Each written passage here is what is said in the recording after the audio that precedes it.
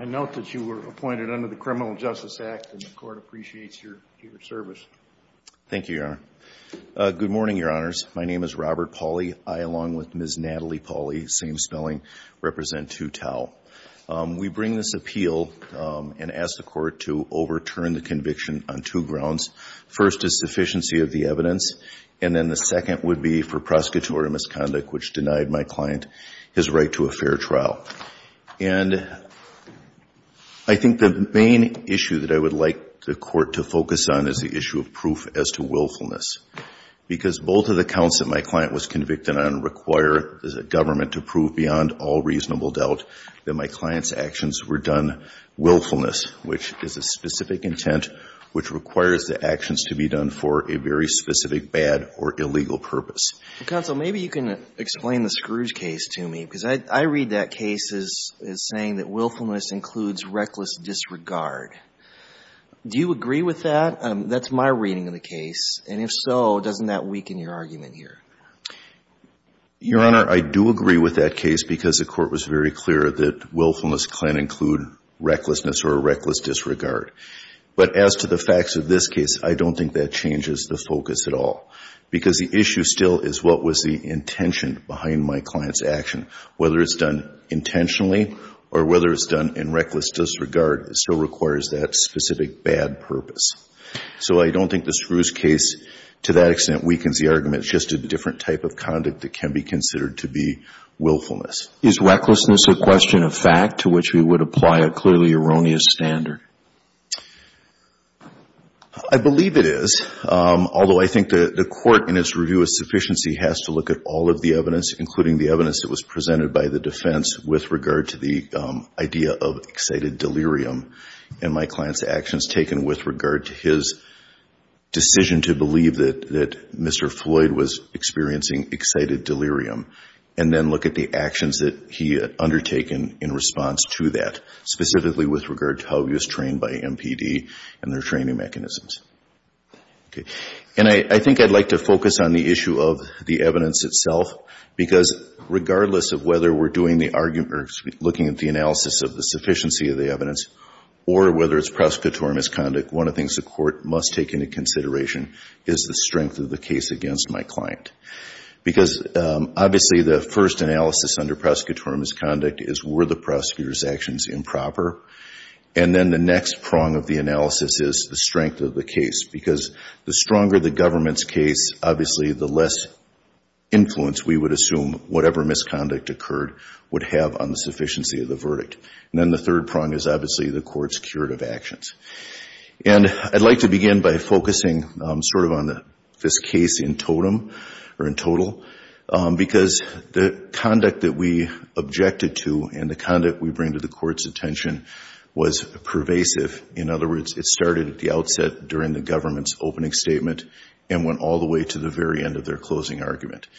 It was misconduct that came in a number of different forms in a number of different times and was essentially going throughout this case and taking against the jury's focus off the evidence.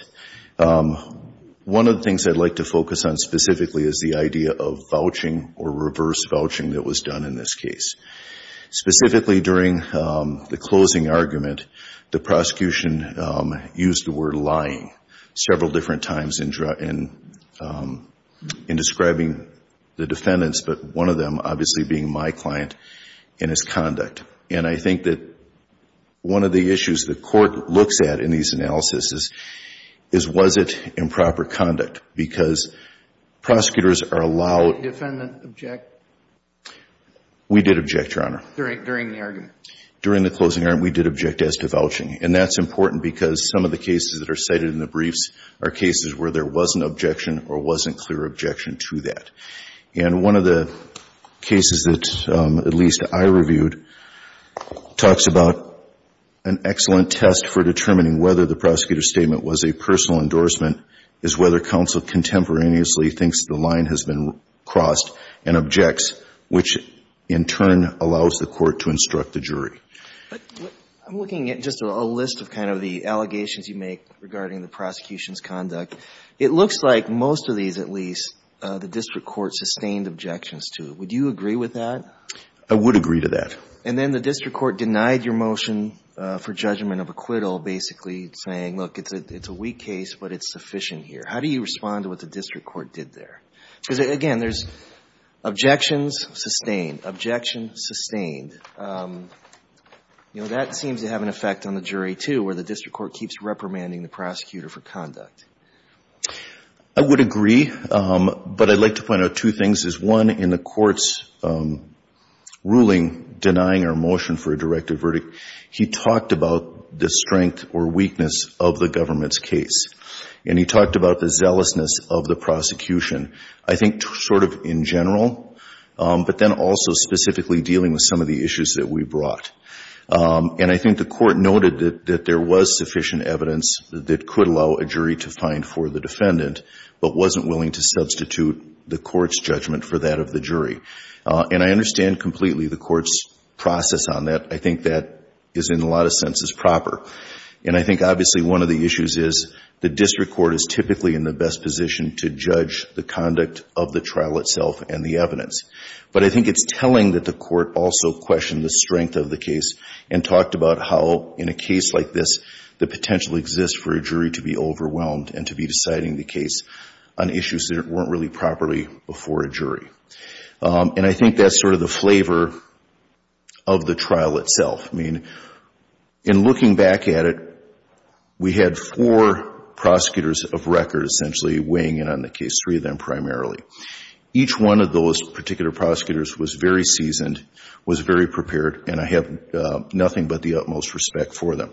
That being said, their particular conduct in this case started at the very outset of the trial through the opening statement, being argumentative, arguing with the court, all kinds of different things that at least I view as improper. And it was each of those prosecutors that engaged in their own form of misconduct.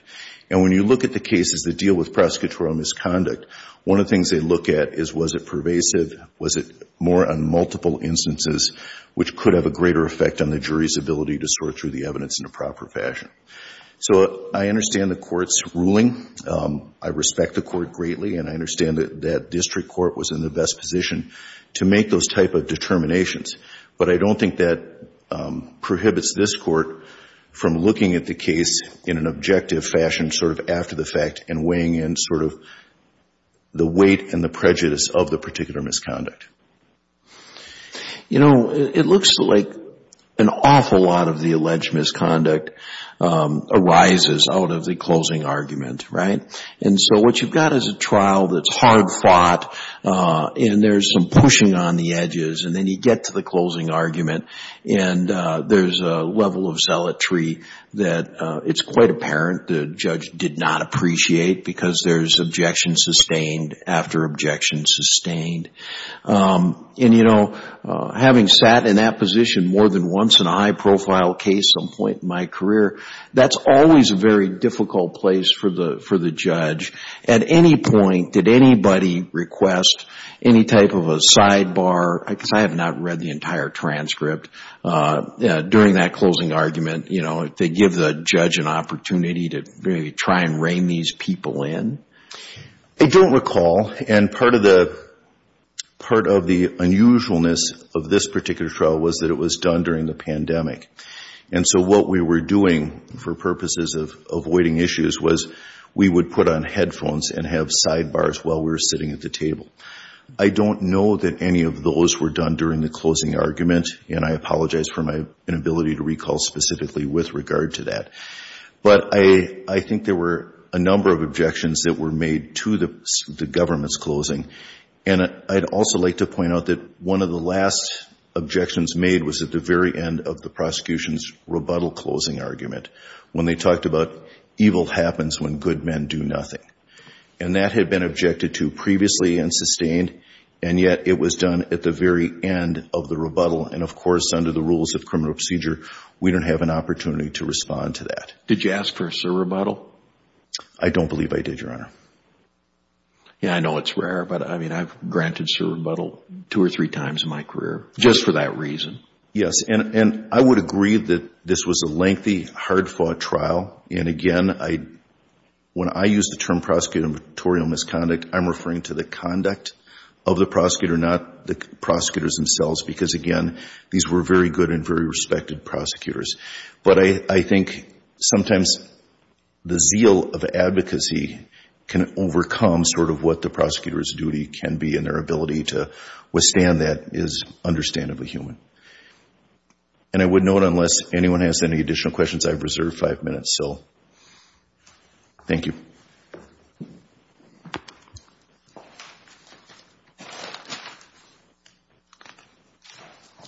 Ms. Ecker?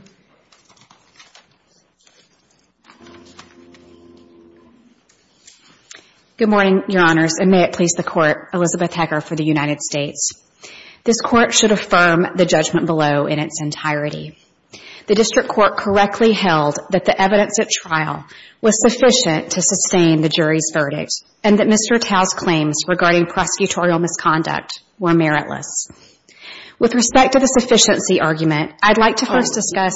Did the Court really find that they were meritless or just insufficient to justify a new trial? I mean, if you look at it, there were repeated objections that were sustained, and there was, in fact, the exact same language used a second time after the objection had previously been sustained. And whatever else that is, I can tell you that's almost an invitation to find some judge on your case in a big way, and so I'm not quite sure I would characterize it as completely meritless. Certainly, Your Honor, the judge did believe that some of the prosecutor's conduct at trial was improper. However, what I mean when I refer to meritless, Your Honor, is the claim that the alleged misconduct permeated the trial in some way. And as Mr. Pauly admits, the District Court is actually in the best position to know whether any alleged misconduct permeated the trial.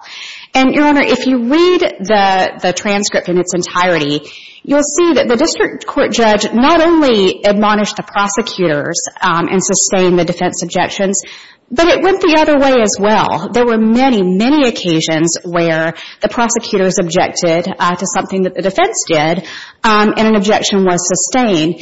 And certainly, Your Honor, the government does not... What difference does that make to the issue that's before us? That strikes me as totally irrelevant.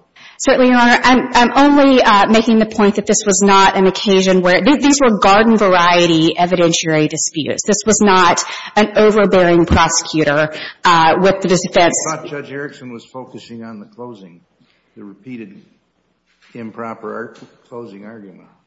I'm not sure he was focusing on the closing. If he was focusing on the closing, there were problems that the District Court found with the closing. However, again, the District Court judge is in the best position to know whether any such alleged misconduct permeated the trial to a degree that it caused prejudice. And in this case, the District Court judge correctly found that it did not. You know, as I read the parts of the transcript that I read, it really looked to me like what you've got going on is hard-fought trial, pushed to the limits by both sides, judge having, I thought kind of a firm but gentle hand, a type of experienced District Court work that we find quite admirable. And then at the closing argument, it took on a totally different tone.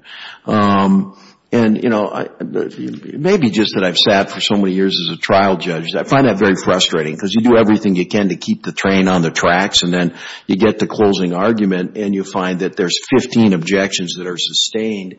And there haven't been 15 sustained objections in the whole rest of the trial. And you're just thinking, like, what are you people doing? And,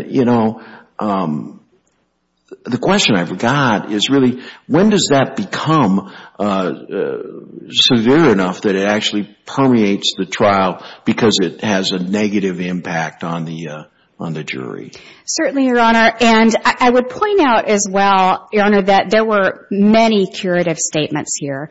The District Court judge said at the opening of trial, at the closing of trial, that the prosecutor's statements are not evidence. Repeatedly told the jury that the only evidence in this case are the the exhibits, the testimony, and that statements by the prosecutor are not evidence. So there was a lot of curative instruction here, and this Court has found that that really does make a difference here. And again, Your Honor, the district court judge certainly thought that there was improper conduct during closing, but is in the best position, and this court reviews for abuse of discretion here. Certainly, the district court judge did not act as a rubber stamp here for the government, but still found, despite that this was not something that permeated the trial to a degree that required a mistrial. And in addition to the curative instructions here, I would like to also point out, Your Honor, that something that this court considers is the strength of the overall evidence. And here, Your Honor, we believe that the strength of the overall evidence was very, very strong.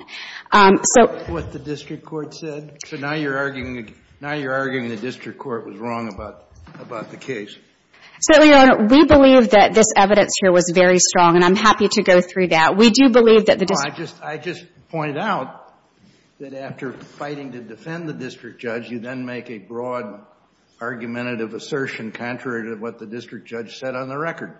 Your Honor, we do respectfully disagree with the district judge that the case in this evidence was not strong. We believe that the evidence here was overwhelming. Do you agree that this is only the second time that this disregard of serious medical needs has resulted in a conviction? A criminal conviction, Your Honor, but I'd like to point out that this court has squarely held that it violates the Constitution to disregard the serious medical needs of an inmate. And in 1983 cases, this court repeatedly has held that officers liable for disregarding an individual's serious medical needs. So it has held that this is a constitutional right. And when that is done willfully under color of law, that meets all the evidence of a 242 claim, Your Honor. Your Honor, if I could move on to the sufficiency arguments here. I would like to first talk about how the evidence, which included testimony from 6 eyewitnesses, 15 video recordings, and Mr. Tou's own testimony, was more than sufficient to support the jury's holding. This testimony and video evidence showed that Mr. Tou was right next to Mr. Chauvin and Mr. Floyd for the first 6 minutes, that Mr. Floyd was restrained, and he watched Chauvin kneeling on Mr. Floyd's neck. He saw during this time that Mr. Floyd was on his stomach with his hands cuffed behind his back and was not resisting. At 8:25 p.m., right after Mr. Floyd lost consciousness, Mr. Tou moved just steps away, but continued to look back at the other officers for the remaining time that Mr. Floyd was restrained unconscious on the ground. The evidence showed that Mr. Tou knew that the force Mr. Chauvin was using on Mr. Floyd was unreasonable under the circumstances. Multiple MPD officers testified that MPD officials are trained that once a suspect is handcuffed and no longer resisting, officers should stop using any force. And Mr. Tou admitted on the stand that he knew that force should be used only on suspects who are actively resisting. Those same MPD individuals testified that MPD trains its officers that neck restraint should be used only to gain control of arrestees, to get them and handcuff them. But after an arrestee is handcuffed and under control, the neck restraint should immediately stop. And the testimony showed that MPD does not train officers to use their knees to apply pressure to an arrestee's neck, and certainly not for 9 minutes, continuing even after the arrestee loses consciousness. Mr. Tou admitted that the neck restraint Mr. Chauvin used on Mr. Floyd was not the kind of neck restraint that MPD trains its officers on. And importantly, Your Honor, in response to what Mr. Pauly said, this training applies. Mr. Tou admitted this same training applies regardless of whether the officer believes that the suspect is suffering from excited delirium. The training is exactly the same with regard to moving the individual to the side position. And finally, the evidence showed that Mr. Tou knew that he had a duty to intervene in another officer's use of unreasonable force. Again, Mr. Tou admitted this on the stand. Moving on to deliberate indifference to serious medical needs. The evidence was sufficient to support the jury's conviction here. The jury saw video showing that from 8:19 p.m. to 8:25, while Mr. Chauvin knelt on his neck, Mr. Floyd told the officers no fewer than 25 times that he could not breathe. Video shows him begging for help and telling the officers that he was about to die. During this time, Mr. Tou was standing directly next to Mr. Chauvin and Mr. Floyd and repeatedly looked down at them. He admits that he heard Mr. Floyd saying over and over that he couldn't breathe. And Mr. Tou knew when Mr. Floyd lost consciousness. He saw it for himself. And he heard multiple bystanders tell him that Mr. Floyd was unconscious. Mr. Tou's inaction here directly contradicted his police training.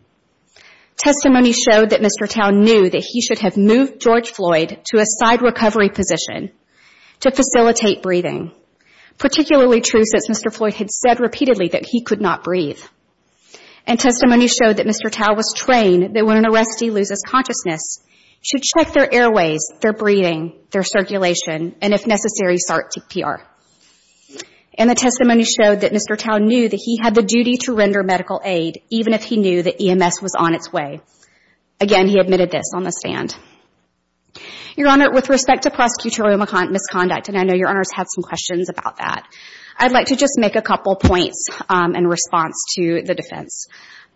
With respect to insinuating that Mr. Tou was lying, I would like to just correct the record, and I don't believe that the defense actually objected to that during the closing here. But the courts have also held that these kind of questions are okay when accompanied by references to the evidence, not just, we think he's lying in some pejorative way, but pointing to discrepancies in the evidence. And our brief cites the Francis case from the Sixth Circuit and the Schaaf case from the Eighth Circuit in 1998. What case from the Eighth Circuit? The Schaaf case in 1998. Isn't it a little different when you start a sentence speaking of lying? I mean, that seems to be a characterization of a nature which we have ordinarily frowned upon, as opposed to, Mr. Smith said X and Y equals F, then that, my friends, is a lie, which is more of a statement of saying that's untrue, I've looked right at the evidence, there it is, rather than just saying, hey, speaking of lying, what about this? That does seem to be a bit over the top. Certainly, Your Honor, and your point certainly is taken here. But I will just point out again, this was at the end of a 21-day trial, over 4,000 pages of transcripts, 33 witnesses, and there were curative instructions here. And the district court made clear in front of the jury that he did not think that this was right, despite the fact that there was no specific objection here. So while I certainly understand Your Honor's point, the district court correctly held that this type of conduct did not permeate the trial to a degree to render it prejudicial to Mr. Tou's substantial rights. If the court has any further questions, I'd be happy to answer them. If not, the government asks that this court affirm the district court. Thank you. Thank you.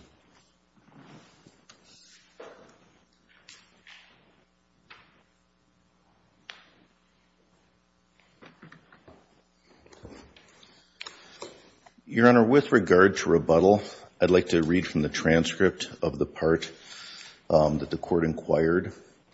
Going to page 4027, when Ms. Sertish was in her closing argument, she said, "You should not believe any of this testimony, and you can use these lies when you decide to believe or disbelieve King and Lane and Tou's other testimony.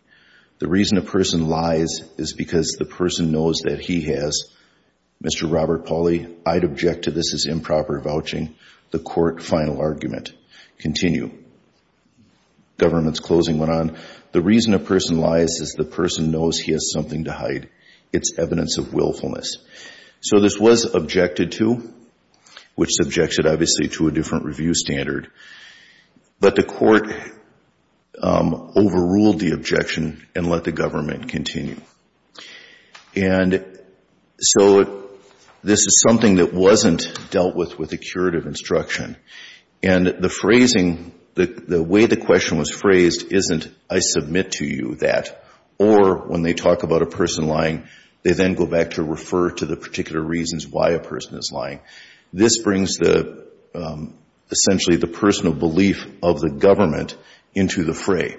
one of the reasons that one of the reasons that we deal with prosecutorial misconduct is that prosecutors have a dual role, obviously. A zealous advocate, but also one who's there to strike a hard blow, but a fair blow, because they have the weight of the government. And to imply that the government either knows the truth and that a defendant is not being honest brings the weight of the government and the government's credibility into the fray, which is why it is not proper. So I would like the court to focus on that. Some of the issues with regard to the evidence that was brought about indicates that the training of Officer Tou was that once a person was under control, that no more force should be used. If the court looks to Inspector Blackwell's testimony, she was the police officer who was in charge of the Minneapolis police training. She testified specifically that Minneapolis Police Department trained its officers that when dealing with a person experiencing excited delirium, law enforcement control measures should be combined with immediate sedative and other medical intervention to attempt to reduce the risk of death. This was the transcript at page 1265. The idea is that at the time this was going on, what they were training the officers is if they believed a person was experiencing excited delirium, they should continue restraining them until medical intervention arrived, and they would sedate them typically with ketamine. This was one of the issues that Hennepin Healthcare was dealing with at the time, that they discontinued after this. But that goes directly to willfulness in terms of the training. Also with regard to the idea that the Minneapolis Police Department did not train its officers to use a knee on somebody's restraint, if you look at the PowerPoint trainings from the Academy and even Exhibit T12, which is the PowerPoint that Minneapolis Police used to train both in the Academy and its in-service training, you'll see the picture that indicates the use of force instructors are sitting there watching as someone's got their knee on the back of a person's neck to restrain them when they're in the prone position being handcuffed. The final thing I would like to point out with regard to the evidence is one of the issues that came up during the trial is that the police officers are trained that when a person doesn't have a pulse, they're supposed to institute immediately CPR, cardiopulmonary resuscitation. When my client's standing there dealing with the crowd to some level and looking back, what does he not see? He does not see Mr. Floyd being rolled over and CPR being administered. And this goes to his intent, which goes to willfulness, because he's essentially relying on the other law enforcement officers to be monitoring the medical condition of Mr. Floyd. And it's logical for him to assume when Mr. Floyd is not being rolled over and CPR given that he has a pulse, despite what's going on in front of him and what the people are telling him. That's the evidence that goes specifically to the willfulness. Unless anyone has any more questions, I would just simply ask the court to remand this case for a new trial. Thank you very much. Thank you.